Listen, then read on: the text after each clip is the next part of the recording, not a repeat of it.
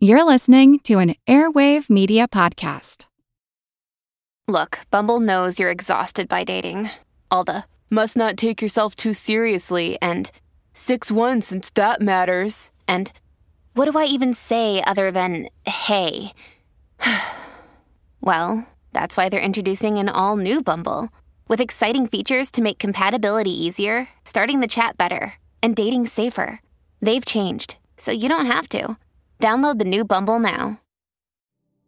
Do you find it hard to sleep at night? Then the Sleep Cove podcast can help you. Hi, I'm Christopher Fitton, the voice and clinical hypnotherapist behind Sleep Cove.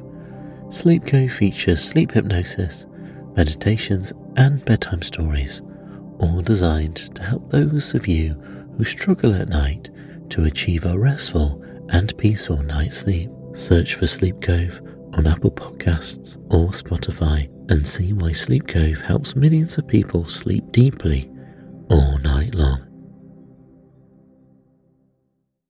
Feel like who art Ed? We'll try to spice it. Who art Ed? Mr. Wood art Ed me. Good. Either way, it's ambiguous. It works on so many levels. I know. That's off to a great start. Welcome to Who Arted, where we explore visual arts in an audio medium. I'm your host, Kyle Wood, and today we're going to be looking at Alma Thomas. As always, if you're listening on Amazon Music, Spotify, Good Pods, or anywhere else that supports episode-specific cover art, you can see an image of the artwork with this episode and every episode. Alma Thomas was born September 22nd, 1891, in Columbus, Georgia. Her family was well respected in the community. Her father was a businessman, her mother was a dressmaker, her grandfather was a veterinarian and a horse breeder. Alma was the oldest child and had 3 younger sisters. She grew up in a nice Victorian home on a hill overlooking the town. In many ways, it sounds like an idyllic childhood. She was well situated to take in the beauty of the surroundings. Of course, that's just part of the picture. In 1907, her family moved to Washington, D.C. They came to that decision after the 1906 Atlanta race riots. While her family had been successful and respected within their community, it was still a segregated community.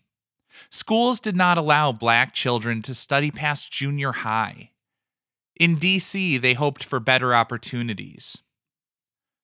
Alma Thomas would later say, quote, "When I was a little girl in Columbus, there were things we could do and things we couldn't. One of the things we couldn't do was go into museums, let alone thinking of hanging our pictures there." And yet, in 1972, she became the first African-American woman to have a solo show at the Whitney Museum of American Art. But that would come later. As I said, in 1907, her family moved to Washington, D.C., hoping for better opportunities. Her family really valued education, and so she went on to college. She went to Howard University, and in 1924, she was the first graduate of their new art department. She later went on to get a Master's of Arts in Columbia University, but her first career was teaching. She continued pursuing her own art, and one thing I absolutely love, she also created opportunities for her students. She led a group of students that would meet on Saturday mornings.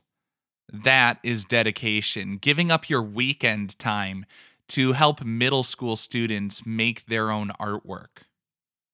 Of course, we don't tend to make podcasts about people who are just great teachers.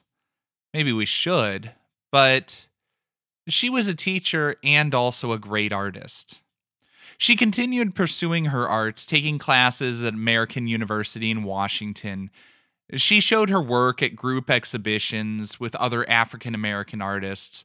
But while she obviously experienced setbacks as a black woman, her family left their hometown, her work was not taking on feminist or racial themes.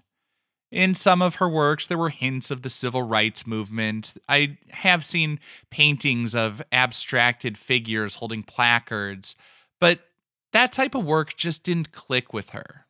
She didn't want to make political art.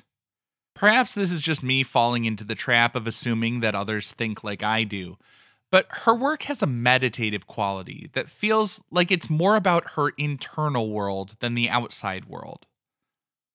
I realize, of course, the irony of saying that when so much of her work was inspired by nature. I also recognize that some people would say all art is on some level political, and that her asserting herself as an artist first rather than allowing her identity as a black woman to force her into focusing on a narrow band of subjects was also a sort of a political statement. But I stand by my assessment that her work, these abstractions, were more about nature and trying to capture that feeling. It's odd how there's sort of simultaneously a calm and a peace and a stillness, but also a vibrant energy radiating from the canvas. I think one of the most inspiring things about her biography, though, is that Alma Thomas rose to prominence as an artist after 3 decades of teaching junior high. While others were retiring, she was just getting started. She continued pursuing her passion and demonstrated it is never too late to learn, to grow, and develop your talents. In 1966, Alma Thomas was, 75 years old.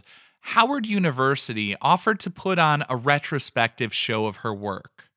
At that point, she was actually considering giving up painting due to arthritis pain. But it was a tremendous opportunity. And she wanted to produce something new. She looked out her window and she was struck by the color. She watched the sunlight shift the colors on the trees and the flowers in her garden, and she began working in a more expressionistic, abstract style. This is the type of work that she became best known for. These abstract pieces have almost mosaic-like splashes of colors, somewhat like the Impressionists, but also borrowing a bit from color field painters. There's this hard-edged, somewhat geometric styling to it. These works are far more abstract, but most importantly, the colors are just so bold and saturated, and the combinations of colors that she creates have a vibrant effect that just leaps off the canvas. While I could talk about the formal qualities way longer than anyone would care to listen, I think her paintings are more about the mood, the expressive qualities. It's all about the vibes. And I want to end this episode with Alma's own words. She said, "The use of color in my paintings is of paramount importance to me. Through color, I've sought to concentrate on beauty and happiness, rather than on man's inhumanity to man." I think that's why her work feels so timeless. Because we would all always be better off if we took time to concentrate on beauty and on happiness. This concludes this week's episode of Who Arted, part of the Airwave Media Podcast Network. If you found this tolerable, please leave a rating or review on your favorite podcast app. You can find images of the work being discussed this week and every week on social media at Who Arted Podcast on Twitter, Instagram, and TikTok, and of course on the website whoartedpodcast.com. Podcast done.